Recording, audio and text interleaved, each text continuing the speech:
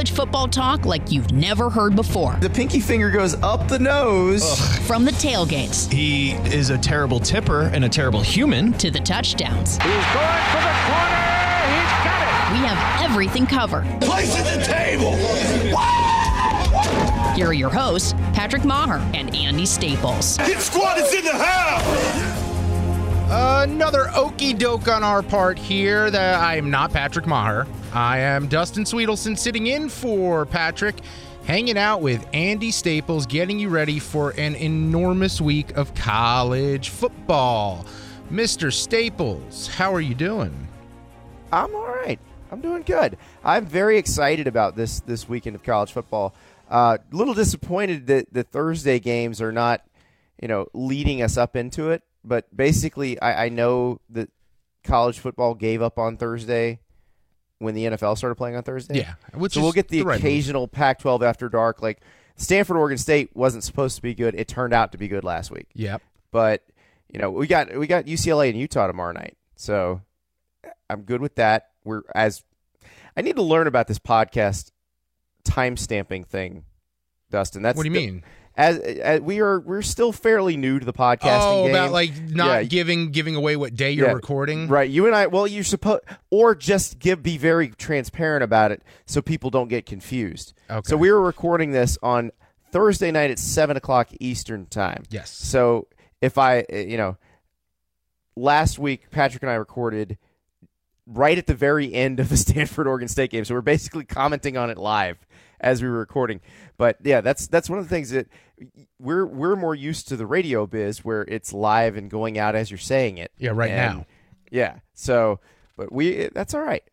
I like this. It is an intimate conversation, and if you get sidetracked and spend 10 minutes arguing about gas stations, it's okay. I still stand by mustard should never be alone on a burger. Who would put mustard alone on a burger? That's what Crystal does. Unless it's a chili burger. A chili burger from the Varsity in Atlanta should only have mustard on it, just as a chili dog should only have mustard on it. All right, while we're on the topic, we'll get into football in a little bit here on Place at the Table. I need to know, where do you stand on the great ketchup on a hot dog debate? Because people are very judgy about it. I don't get that fired up about it. If you want to put ketchup on your hot dog, great. Sometimes I'll put ketchup and mustard on it, but I always put mustard on it. Yeah, I'm big on as many condiments as possible. But you should not put ketchup on a chili dog because you've already got something tomatoey from the chili. No, that's fair. That's a fair point. I don't think you need ketchup on there. I really don't think you need much else. Maybe just some onions, maybe a little cheese. See, I do not like raw onions. It's one of those. I got a few things that it bugs me that I don't like. Like I don't like raw tomatoes. I don't like raw onions. I wish I did. It would be easier to eat everything and not be so picky. But you know who that's probably great for? Your wife, because I used to date someone that was terrified of tomatoes, hated the seeds, afraid of them, would eat tomato products like ketchup and pasta sauce, marinara sauce, whatever it was, but wouldn't eat just a tomato, kind of like you said, a raw tomato. Me. Yeah, that's what I'm like. She didn't like the seeds, so basically, anytime we went out to eat, you got all the tomatoes. I would order something with tomatoes on it and be like, the tomatoes makes the whole meal. How can I not get tomatoes on it? And that way, I never had to share. Oh, you are a sneaky little bastard. My best friend and I used to go out all the time for wings, watch games, whatever, and he couldn't do spicy food. So to make it so that he would never have any of my food, I would order the spiciest thing on the menu. Wow. See, I don't give food to my to male friends. Like, my wife can take anything she wants. Well, yeah, you have some friends who are like, hey, let's share. And you're like, no, just order your own thing. You have a job. Buy another. I don't share food. Yeah, buy something else. My wife and I actually made a rule early on in the relationship that we each order our own dessert. We don't share desserts. Sharing dessert is a sham. Because you end up eyeballing each other. Like, you going to eat that last bit? You going to eat that last bit? Yeah. And at least if you each order something and you want to share, you can order two different things and you don't feel like you missed out. Exactly. Yeah, I agree. I agree with that. All exactly. right. Well, let's get into some of the games this week. Before we do digress. That, we have to look at what came out this week. The very first college football playoff, and everyone loves to trash how they don't matter, but I freaking love them, man. I love these rankings. We talk about this stuff more than anything, and I always laughed when the bowl people were like, "A playoff will kill the regular season." Well, guess what, folks? The regular season's even more interesting. Yeah. It would actually be more interesting if you made it 8 teams because there would be more teams involved to talk about. We'd be talking about the teams ranked maybe 1 through 12. Right now, I feel like we're talking about maybe 1 through 6. Yeah, because it gets confusing. It definitely gets confusing as we work our way down. Let's go over. But I have nothing to complain about in terms of who the 4 are right now. No, but we all know they're not going to be the 4 at the end. No. History tells us it's not going to be this 4. Exactly. Which is weird because it feels like a good 4. If this were the playoff, I'd be good. So I've heard some people complain about Clemson, but when you look deeper at Clemson, they have the most top 60 wins of any team here. Exactly. And that's the thing that people don't realize. So their signature win is at Virginia Tech, which is a very good signature win. But the thing is, they beat Auburn. Auburn's 6-2. They won at Louisville. Louisville's okay. Who both were ranked at the time, right? In the top 15. They beat Boston College 34-7. Boston College is 5-3. Wake Forest is 5-3. Syracuse is 4-4. Georgia Tech is 5-3 or 6-2. I'm blanking on it. But so I mean, they haven't had to really play much chum. Yeah. And here's what people kind of forget about this. It's not just about where the team you beat is ranked now. That plays a big role, but them being ranked at the time you beat them still matters.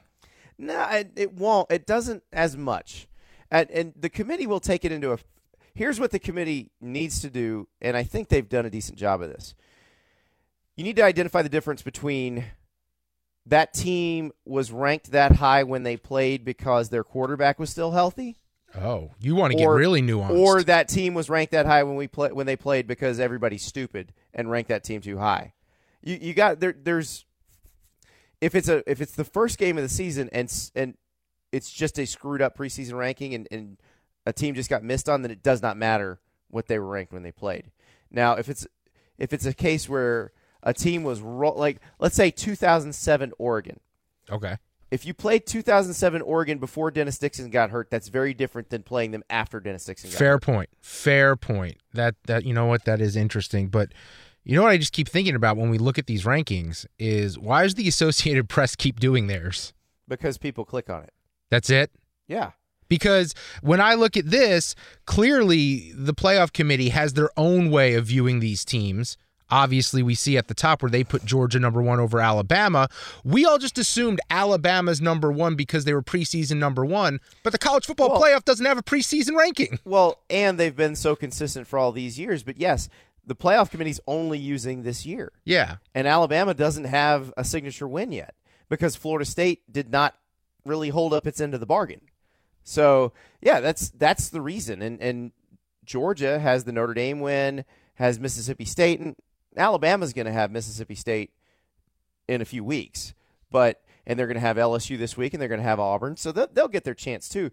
But the way the schedule has broken out, Alabama's wins are not as good as Georgia's wins right now. Yeah, and a team that has a loss that doesn't look so bad because it's to the number 1 team in the country according to these rankings is our number 3 team in the playoff rankings is Notre Dame. Do you have any issues with Notre Dame being number 3 in the nation? Not at all. Not at all. They've dominated the games they've won. They've got 3 wins against teams in the playoff committee's top 25. They've won each of those 3 games by an average of 25 points. I mean, nobody's clubbing people like that except Georgia and Alabama. So I have absolutely zero problem with it. And look, if Notre Dame's 11-1 after playing that schedule, which means they still have to beat Wake Forest, at Miami, Navy, at Stanford. If they get through that at 11-1, they've earned a place in the playoff. Oh, there's no doubt about it. And I mean, that offensive line's tremendous. I mean, they're back. I mean, one off year, and we kind of forgot about them coming into the year and dismissed them a little too early. And then they lose to Georgia, and everyone's like, uh-oh, what are we going to do with Brian Kelly? They lost by 1 to Georgia. And now that we know what Georgia is, it's like, oh. All right, but hold on, let's talk about Georgia real quick because I've seen this before. I've seen Georgia pick up the hype, not quite to number 1, and I've seen them fall short many times. But Georgia's actually beaten people this year. That's the difference. This isn't hype. They beat Notre Dame in South Bend. They crushed Mississippi State. Yeah. Crushed them. They crushed Florida. They crushed Tennessee.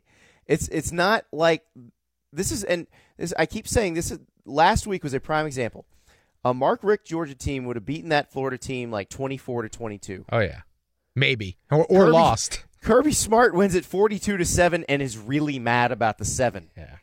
Doesn't this? I mean, it feels like mini Alabama right now because they're doing it the old school. It feels like 2008 Alabama. Yeah, it feels like. Yeah, exactly. Which is probably bad news for Georgia in the SEC championship game because Florida handled 2008 Alabama pretty handily in the SEC championship game that year. But that said, this Georgia team, the way they're playing on defense, they might be the only ones who can slow down Alabama's offense. Nothing says more 2008 Alabama Crimson Tide than Jacob Fromm throwing 4 of 7 for 101 yards and a 42-7 win. Are you saying that John Parker Wilson wasn't the best quarterback that Alabama's ever had? He certainly had the best Bama bangs of any Alabama quarterback. I don't know where you stand on this, but I don't know. Him or Brody Croyle. Yeah, I was going to say he's no Brody Croyle. Brody Croyle, man. I still think about Tyrone Prothro and what could have been. Because I remember Tyrone Prothro I believe Brody Croyle was his quarterback. Maybe John Parker Wilson was. But in those Alabama teams, I thought Tyrone Prothro was going to be a Heisman Trophy winner. I don't know if you remember. Tyrone Prothro, I was there the day he got hurt. Stop. Yeah, that was against Florida in 2005. I was covering Florida for the Tampa Trib. Tyrone Prothro made the best catch I've ever seen. Ever. Against Southern Miss. That I think it was the first game of the 05 season, or maybe it was in the 04 season, but yeah. he was outstanding. They had some that 05 Alabama team was really good. Even Mike Shula had a hard time screwing it up. It was pretty loaded if you look back on some of the guys that got drafted out of that team, but Prothro was amazing, and it was so awful when he got hurt. Like, you could hear a pin drop in Bryant-Denny Stadium because that was a 31-3 game. Like, It was over. And I thought the criticism of Shula for playing him was a little rough because if it had been a close game, he'd have been in, and he might still have gotten hurt. So you take the risk when you play that you're going to get hurt. It's just that injury was so horrific, and the game was out of hand. Yeah, and then he never came back from it. Really. Yeah. I mean, that's probably the saddest part of it. But let's look at some of the other teams ranked. You know, it gets weird at about 5, 6, and 7 because Oklahoma, Ohio State, Penn State, and the committee very simply lays it out as Oklahoma beat Ohio State beat Penn State. That's how we rank it. I'm okay with that. I'm okay with that. Look, if you have the same record and you played head-to-head, give the team that won the head-to-head the nod. Otherwise, why'd you play the game? I think that's fair. Then at 10, Miami's number 10. And I said last podcast, they're playing with fire. They're due for a loss. They're going to get one here. It's either this week or next week. But Miami at number 10, and I get they're undefeated. But if we're looking at the best teams in the country and the committee is basing it on what they've seen this year, I don't see how you put Miami ahead of Oklahoma State or Washington. You don't, because you think if they played that those teams would win. But here's the deal. There's no reason to worry about this, because if Miami is still undefeated come December 3rd, then they will be in the top 4. Because they will have earned it. Yeah. Because they will have beaten Virginia Tech, they will have beaten Notre Dame, and they will have beaten either Clemson or NC State. So there's nothing to worry about. That will sort itself out. Almost any issue you can come up with the first ranking, I can tell you exactly how it will sort itself out. It will work itself out. Okay. Yeah. You know what worked itself out? Team at number 19, LSU. Mm-hmm. They seem to have worked things out down on the bayou. I mean, this week maybe. I don't know. I mean, they had an offensive explosion against Ole Miss. So has everyone else. There's still 19 in the country, and we were talking about firing Orgeron like 3 weeks ago. Oh, we were firing Clay Helton 3 weeks into his tenure at USC. We're very reactionary. All right. Is there anything else in the rankings that jumps out to you that you want to touch on? No, it's weird because most of the time I get kind of fired up about this because I feel like they got something really wrong, I'm good with all of it. I think this is a pretty accurate deal. And like I said, I don't get as fired up with this one because it will work itself out. Like the first year, it drove me insane that they kept TCU over Baylor because Baylor had beaten TCU and they had the same record. And then they flip-flop them in the last week, and everybody goes nuts. But they should have been flip-flopped all along. All right, man.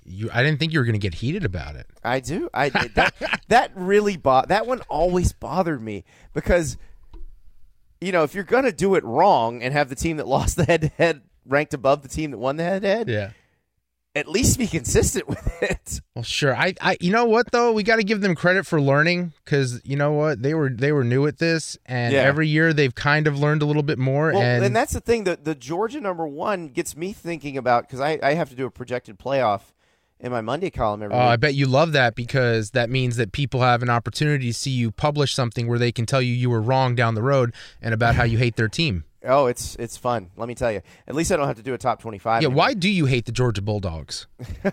Well, here's the thing. I kind of agree with the committee, but I also think if they played that Alabama would win. So that's why I have Alabama #1. I don't think anyone doubts that. No, after seeing Georgia in person, I have a little doubt creeping in. Really? I think they'd give Alabama a very good game.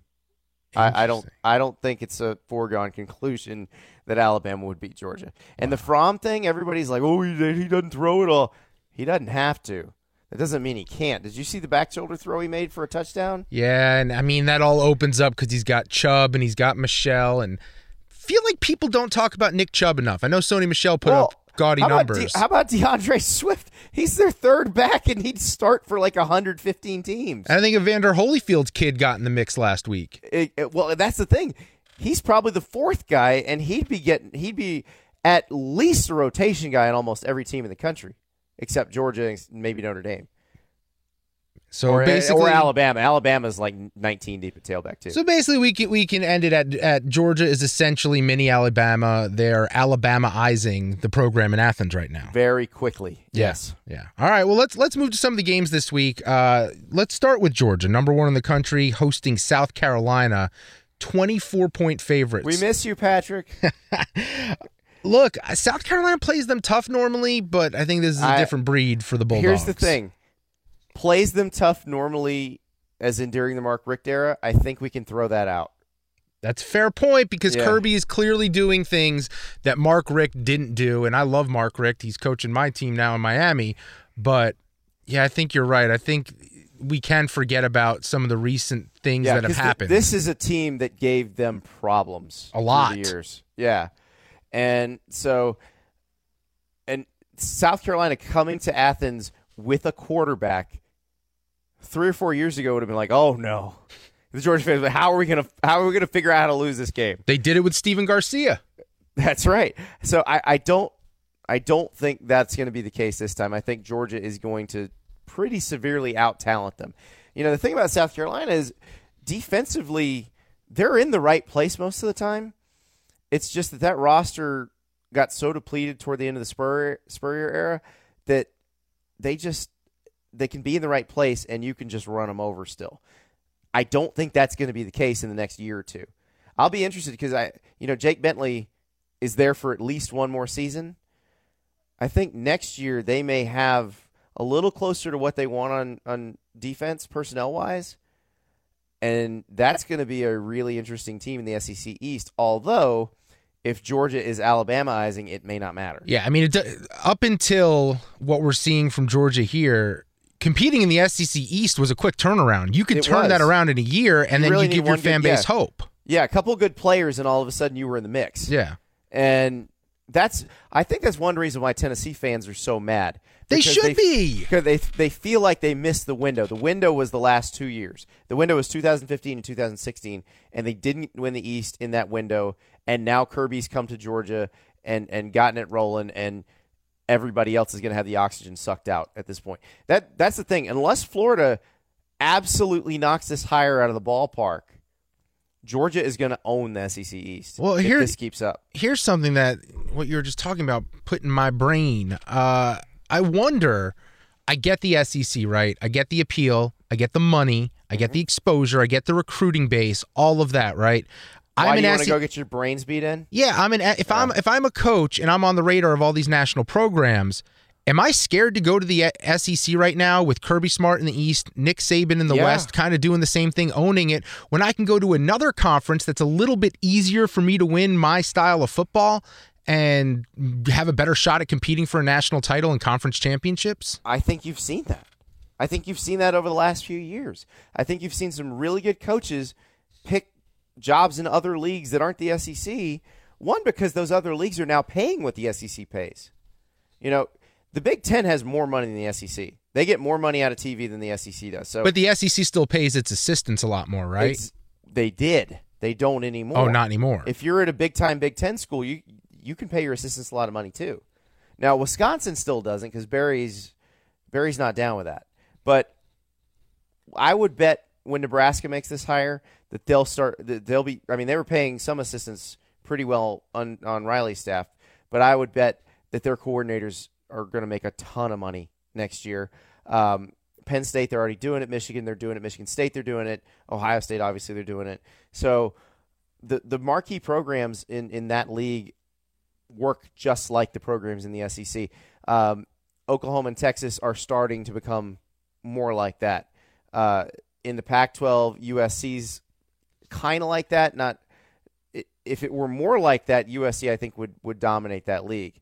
But you are seeing coaches go to other leagues, and the ACC is a prime example because they're doing decently. They're getting decent amounts of money, and then programs that have huge fan bases and sell out their stadium, like Clemson, they can afford to act just like an SEC team. Yeah. And that's what Clemson's done. That's what Florida State has always done. So, why would you go and get your brains beaten in the SEC West if you could go into the Big Ten West for the same amount of money and win it? That's the thing. You know, it'll be interesting because, like, you would think Texas A&M is a better job than Nebraska because there's more players nearby. Yeah, so it's in your backyard. But the thing is, that's a program that hasn't really done well historically. You're going to have to play Alabama and Auburn and LSU every year. Nebraska's going to pay you maybe close to the same amount of money. It's harder to recruit to Nebraska, but that's really the only negative because it's a lot easier to win there.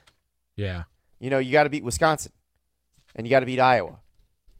And if PJ Fleck gets things going at Minnesota, you got to beat him. But that's not the same as having to beat Alabama and Auburn and LSU. And then if Mullen's still at Mississippi State, he's good every once in a while. Every other year, basically, they have a pretty good team.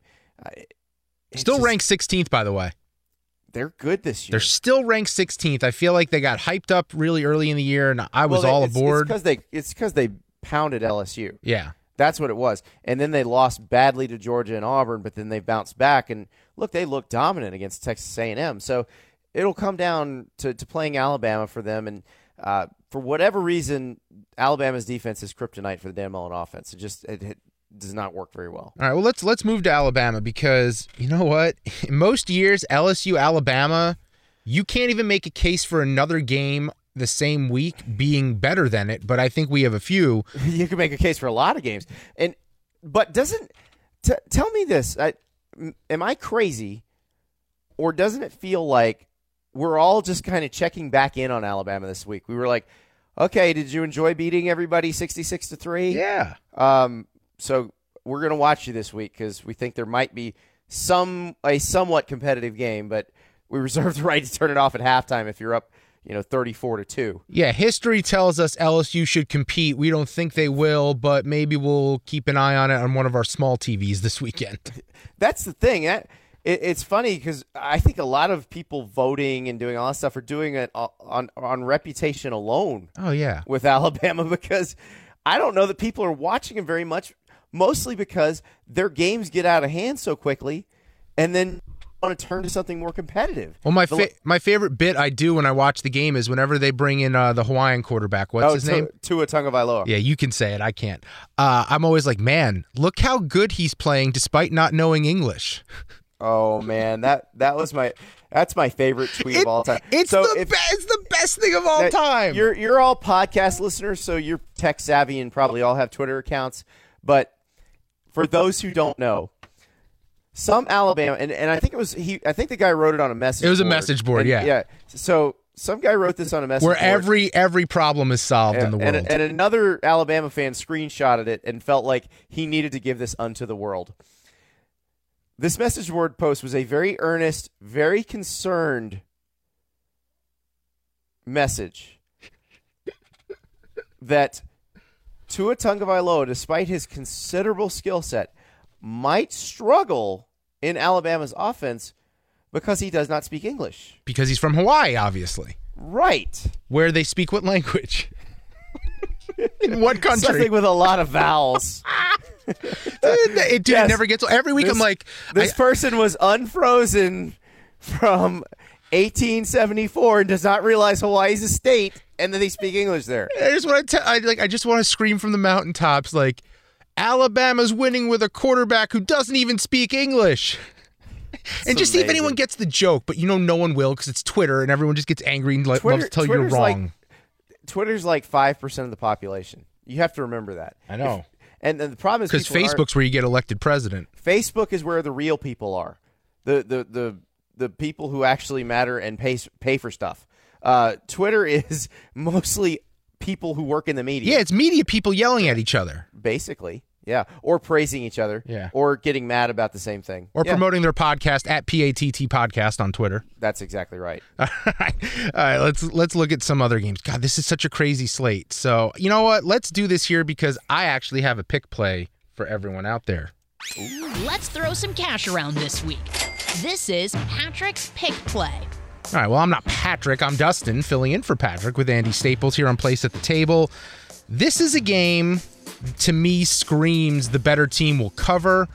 I'm down on the team they're facing. We head to the Big Ten, Andy Staples. I'm intrigued. The Nittany Lions. I had a feeling you were going here. Are giving 8.5 points against Michigan State. See, this is a 50-50. It's a rebound for both teams. Penn State's either going to lose this game or win this game by 40. Yeah. That's the problem. I mean, the end of that Michigan State game was freaking wild. And we've seen a team with a dynamic offense score a lot on Michigan State. Notre Dame. I just think Penn State's angry. Barkley's got a Heisman to win. McSorley's got something to prove. You're jumping all over this one. I love, full disclosure, I emptied my bank account last weekend betting on college football. Well, I hope you were using mybookie.ag. I am, because I put money in and they hooked me up with a bonus last week. Nice. Well, if you use the promo code PATT, you get up to a 50% bonus. mybookie.ag, you need your holiday cash. Well, you listen to this podcast, we give you some good advice, you throw down some cash, and maybe you get some more cash. mybookie.ag, great, they have lines on all the games. They also have lines on interesting stuff. Earlier this week, they had a line on who the next Tennessee coach was going to be. Now, that one closed on Halloween. But there's all kinds of fun stuff you can work with, too. It's not just the same stuff you'd get at the sportsbook in Vegas. So, mybookie.ag, use promo code PATT. You play, you win, and you get paid.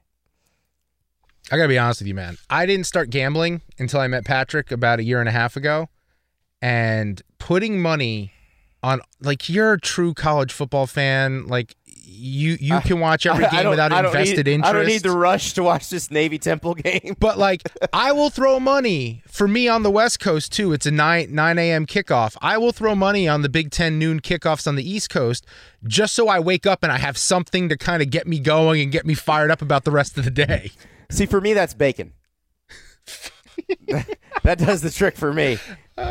But money would be good. Money, winning the possibility of winning money, I think, is a very good motivating factor to get up. I mean, and then you win the money, and then you reinvest the money minutes later because they my bookie just puts it right back in your account right away, right when the game ends. So then you could put that on some more games. And that's where I get into trouble. Then I start second guessing some of my bets, and I live bet while the game's going on. The line moves. I got screwed last week with Miami. I had them in game. That started the game, I think they were -20. In game, it dropped to -5, and I was like, Miami should cover 5 points against North Carolina. Threw money on it, and you're like, oh no, they didn't. They didn't. However, it was still fun. It was still fun throwing the money around. I've won. I mean, I was up a lot earlier in the year, and then I just got a little reckless with baseball. I found out I'm a football guy. I'm not a baseball guy. The idea of betting on baseball is strange to me because just the mechanics of it, because the runs are few and far between, or they happen all the time. Yeah, but I understand football point spreads much better. Oh yeah, football point spreads make sense to me, and I think that's why football is one of the reasons football is so popular. It is easier to gamble on. Yeah, I mean, I think that's 98% of its popularity is that it's so easy to gamble on. Even people who don't care about betting know the lines. Like, for instance, Arizona getting 7 points heading to USC.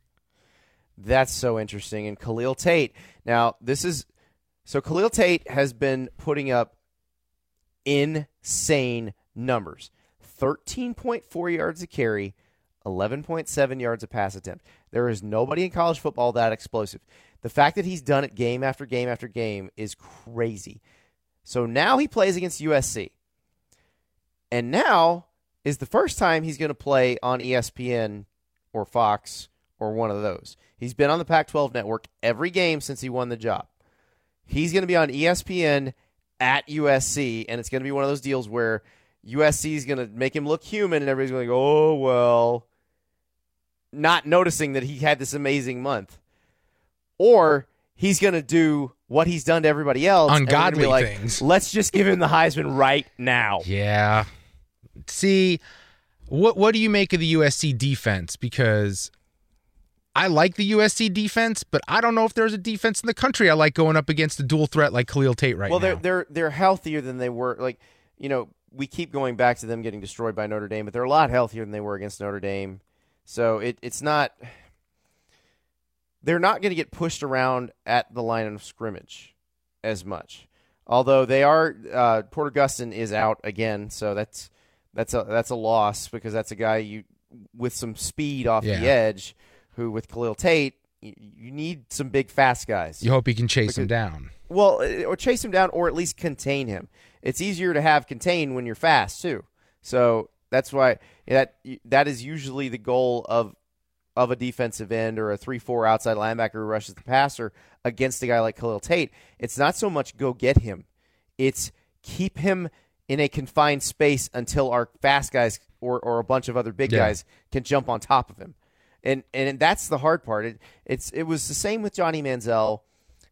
The problem with it and how it messes you up on defense is you can have a great pass rush, but he's so elusive that what should be a sack against another quarterback, once he slips it, if you don't have a guy sitting there spying him, he's got 20, 30, 40 more. Yeah, he's gone. Yeah. So that's the problem that you run into with a guy like this. Now, it's amazing to me, and the stories are just starting to come out on this guy because it's been kind of an under-the-radar thing.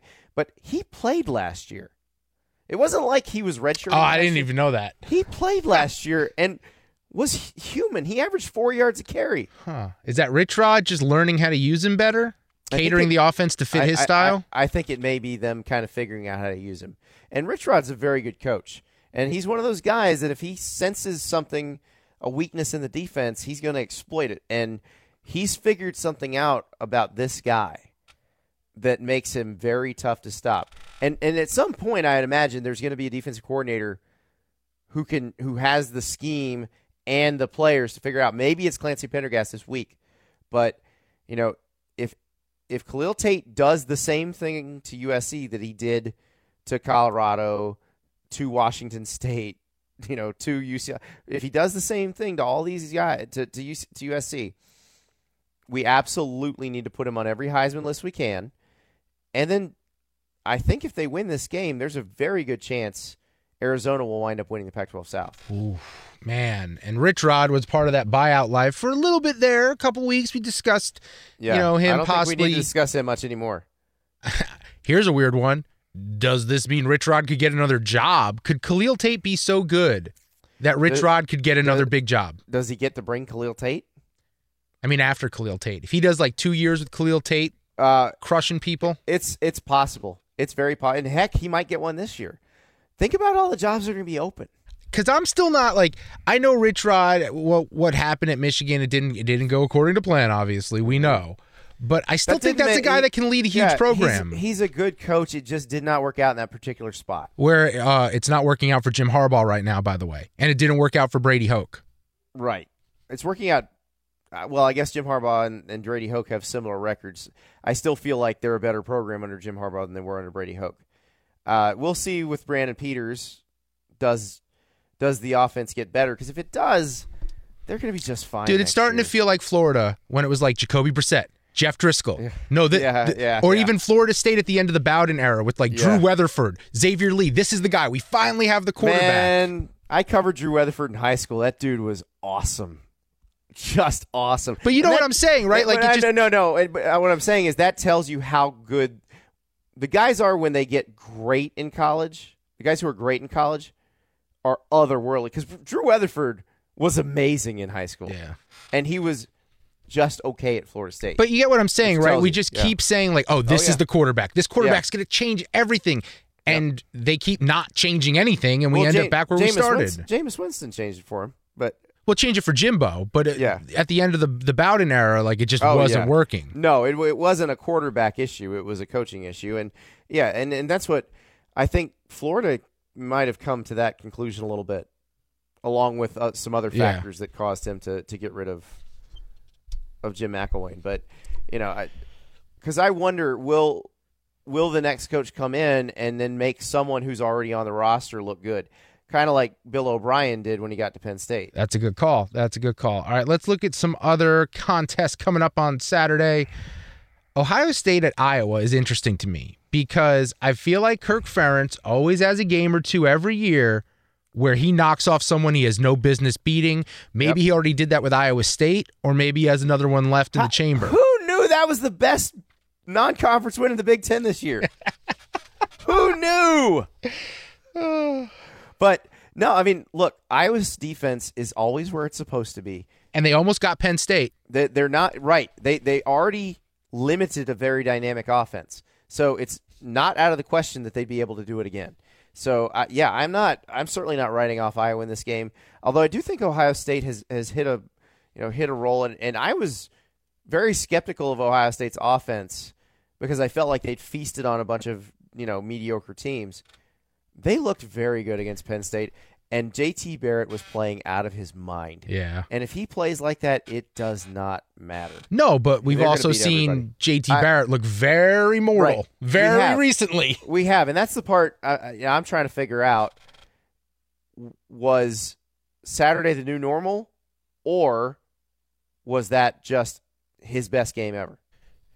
Something tells me it was sandbagging on Urban Meyer's part, not showing his full hand, and now when the games matter a little bit more down a loss, that they're but they mattered against Oklahoma. Yeah, well, yeah, right, all right. That's fair.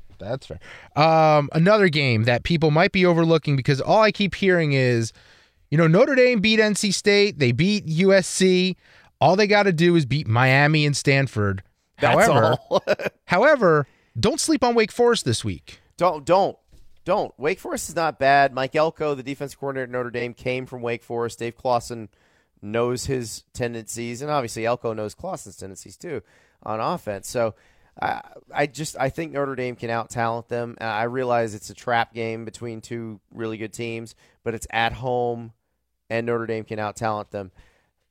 The one I'd be more worried about is Navy sitting there between Miami and Stanford. Totally different preparation. And then they just beat you up. And even if you beat them, it leaves you a little bit hobbled going into Stanford.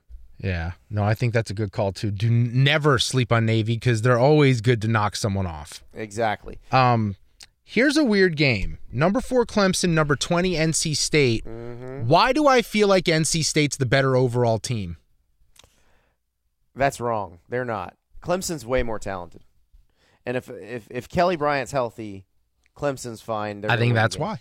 Because I don't know where Kelly Bryant stands. And he's playing against a very good defensive line this week.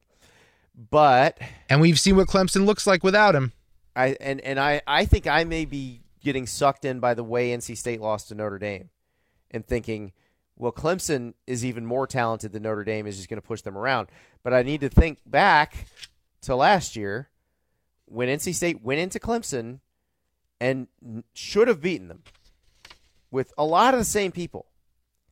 Should have beaten the team that won the national title. So now they're going to be at Carter Finley Stadium, which is one of the tougher places to play in the ACC. They're going to be wild. You remember a few years ago when they beat Florida State there, that fat dude who was on the pole waving his shirt around as Petey Pablo commands all citizens of North Carolina to do? Yeah. That dude is going to be back. It's going to be wild. So I wish it was at night. I think that would be a little more raucous. But 3:30, fine. I got it. I still think NC State is going to have a little something for them. Clemson's the better team. That doesn't necessarily mean they're going to win the game. No, they're better. They're better than Syracuse. They're a better team than Syracuse. Lost to them. Yeah, that's Bryant hurt though, and if Bryant's healthy, I think it's a different deal. True. All right, another game, a big one. Number 13 Va Tech heading to number 10 Miami. Hard Rock Stadium will not be a rockin' because there is zero home field advantage for the Canes. R.I.P. the OB. So, if Notre Dame gets past Wake Forest, by the way, what are the odds there are more Notre Dame fans at Hard Rock Stadium than Miami fans when they play? Oh, I would put it at 65% Notre Dame fans. Yeah, I think it's going to be like a home game. It's going to be the opposite of Notre Dame's Georgia game, which was like a Georgia home game. But so Virginia Tech coming into a probably fairly sleepy Hard Rock Stadium, even though this is a night game, and they'll get up a little bit. And they're favored, by the way, on the road, the Hokies, by 2.5. They are. And look, Miami's lived dangerously. Now they're playing a team that doesn't make a lot of mistakes. So it makes sense that this would be the game. But here's the deal. I mean, if Miami's players grasp the stakes of this game, where you win this, you are probably playing for the ACC title. Yeah. It's not like – I don't think there's a big talent gap between Miami and Virginia Tech. No. Here's the thing with Miami, right, is it feels like this is what they do.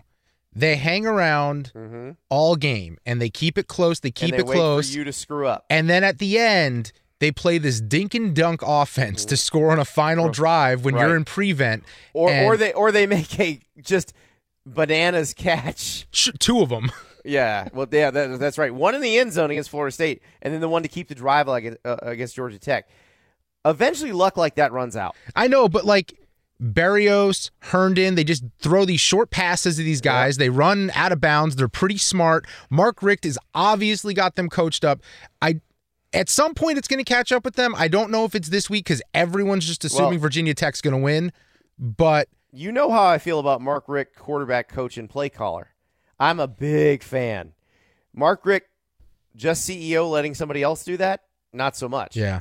But hands-on Mark Richt like he is now, look, if Mark Richt is calling plays and his team has the ball with about 2.5 minutes left and they're down 3 or they're down 2, I like Miami's chances. You get me jacked up for this one. Yeah. I like Miami. I was at the Hobnail Boot game at Tennessee in 2001. That is a play-calling masterclass by Mark Richt. All right. Well, now you know what? Every week I come into it going, this is the week. This is the week they're going to lose. You know what I feel like this week? This is the week they're going to win, so they're probably going to lose. Probably. Sorry, I got your hopes up. Don't bet with your heart, buddy. Obviously, the big game of the weekend, we got Bedlam. Number 5, Oklahoma at Oklahoma State, ranked 11th in the country. What's your feeling on this game this year? So, this is a weird series. Oklahoma dominates it. It should not be this lopsided. I mean, I understand why it was historically. It should not have been for the last few years. Oklahoma State should be fairly even with them just based on where the game is, where these two teams are at. Oklahoma State should win this game. I'm still picking Oklahoma because I think it comes down to Oklahoma State's offensive line.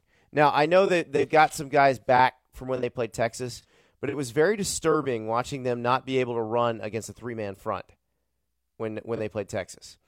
And Oklahoma has not quite as good athletes up front as Texas does, but they're close.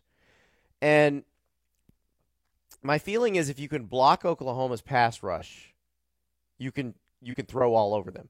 Like you can put up 50. If you're Oklahoma State, you can put up 50, 60 points on them if you can block them. But I'm not sure they can block them. That's the problem. If they can block them, I'm going to be completely wrong, and Oklahoma State is going to roll. All right, let me ask you this. One final drive. All things are equal, offensive line, weapons, all that. Baker. Give me Baker. Baker over Baker. Mason? Yep. Have more Oklahoma quarterback names than Baker Mayfield and Mason Rudolph.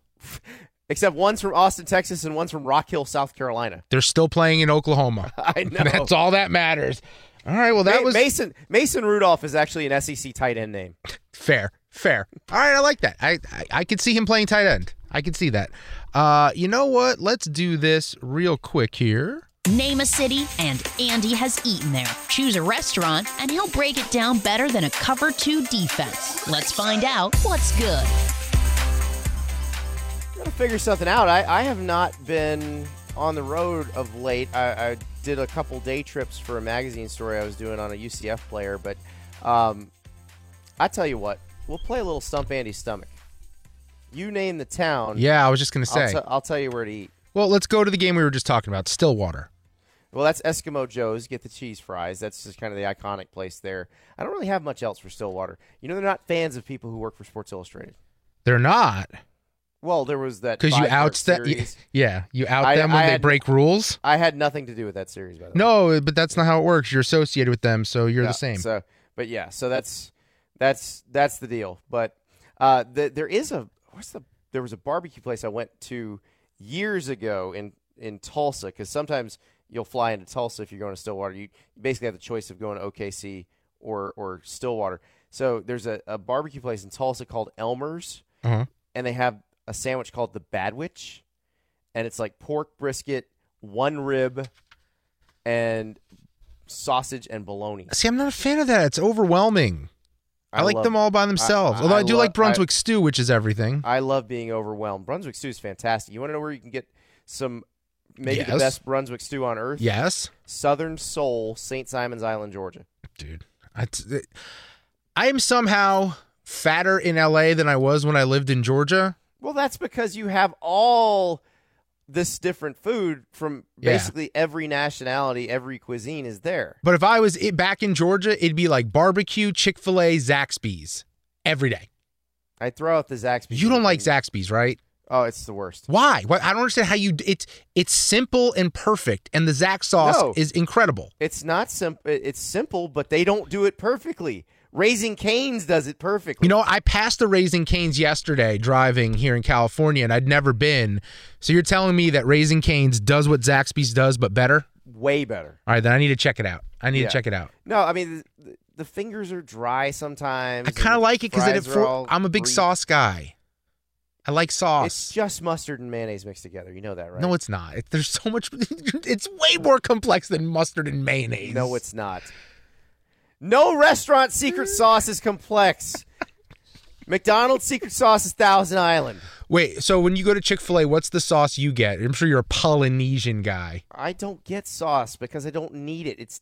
It's cooked properly. No, like Chick-fil-A sauces are far and away the best sauces in the fast food game. If I have to get a sauce, if I'm gun to my head, I'm going Polynesian. But when I get Chick-fil-A nuggets, I don't get sauce.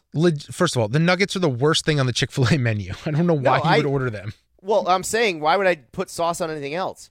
A Chick-fil-A, I get a spicy chicken sandwich. Is what I get. Yeah, you can't do sauce on spicy unless it's like mayo or blue cheese or ranch or something like that. And mayo is the devil's dressing. I mean, it tastes like despair feels. It's the worst thing on earth. Chick-fil-A's mayo has like sugar in it, so it tastes incredible. No, it's still awful because it's mayo. Their honey mustard. You call it aioli, still awful. Their honey mayo. mustard is the single best honey mustard on earth. Never had better honey mustard than Chick-fil-A. I feel like there's very little distinction between these things. I don't know. Let me give you one more city. All right. If let's stay out of the Southeast. Let's see. How about USC right here in Los Angeles? All right. So my favorite thing to do when I go to LA is follow the Kogi Barbecue Twitter feed and find out where they are going to set up so I can go get short rib tacos. That good. They are amazing. I feel like I've heard of them. They have an Orange County truck, they have a South LA County truck, a North LA County truck, and a Valley truck. So they're all over the place. Yeah. So you just follow them on Twitter and they'll tell you what parking lot they're set up in basically, and you go get it. And the short rib tacos are incredible. You stalk a food truck on Twitter. I stalk chicks I'm trying to ask out on dates. So that's where we stand in life. Well, the short rib tacos will never turn you down. And apparently they won't put in for a restraining order either. No, they've never done that. Well, all right. This was a fun edition of the podcast. Mr. Staples, this weekend, a lot of action. Where are you going to be? On my couch watching it all. It's the best. There's too much to follow. If I go to a game, I miss other stuff. And when there's so much going on, I really like to be able to kind of focus on some stuff. You just summed up exactly why I don't like going to sporting events. I can't watch all the other games, and I get the best camera angles from my couch. Exactly right. I am excited. It is going to be a blast. The TV networks have finally figured out how to space things out. There are good games in the noon Eastern window. There are good games in the 3:30 Eastern window. There are good games in the 8 o'clock window. And in Pac-12 After Dark, Khalil Tate against USC. Of course. It's going to be incredible. Download, subscribe to the podcast, iTunes, Stitcher, Google Play, pattpodcast.com. You can like us on Facebook as well, facebook.com/pattpodcast. Shoot us an email, placeatthetablepod@gmail.com. Final words from you, Andy Staples. You don't need the sauce at Chick-fil-A. Just eat the chicken. All right, so it was life advice this time. I'm Dustin Sweetelson. He's Andy Staples. This is Place at the Table. We'll talk to you next time.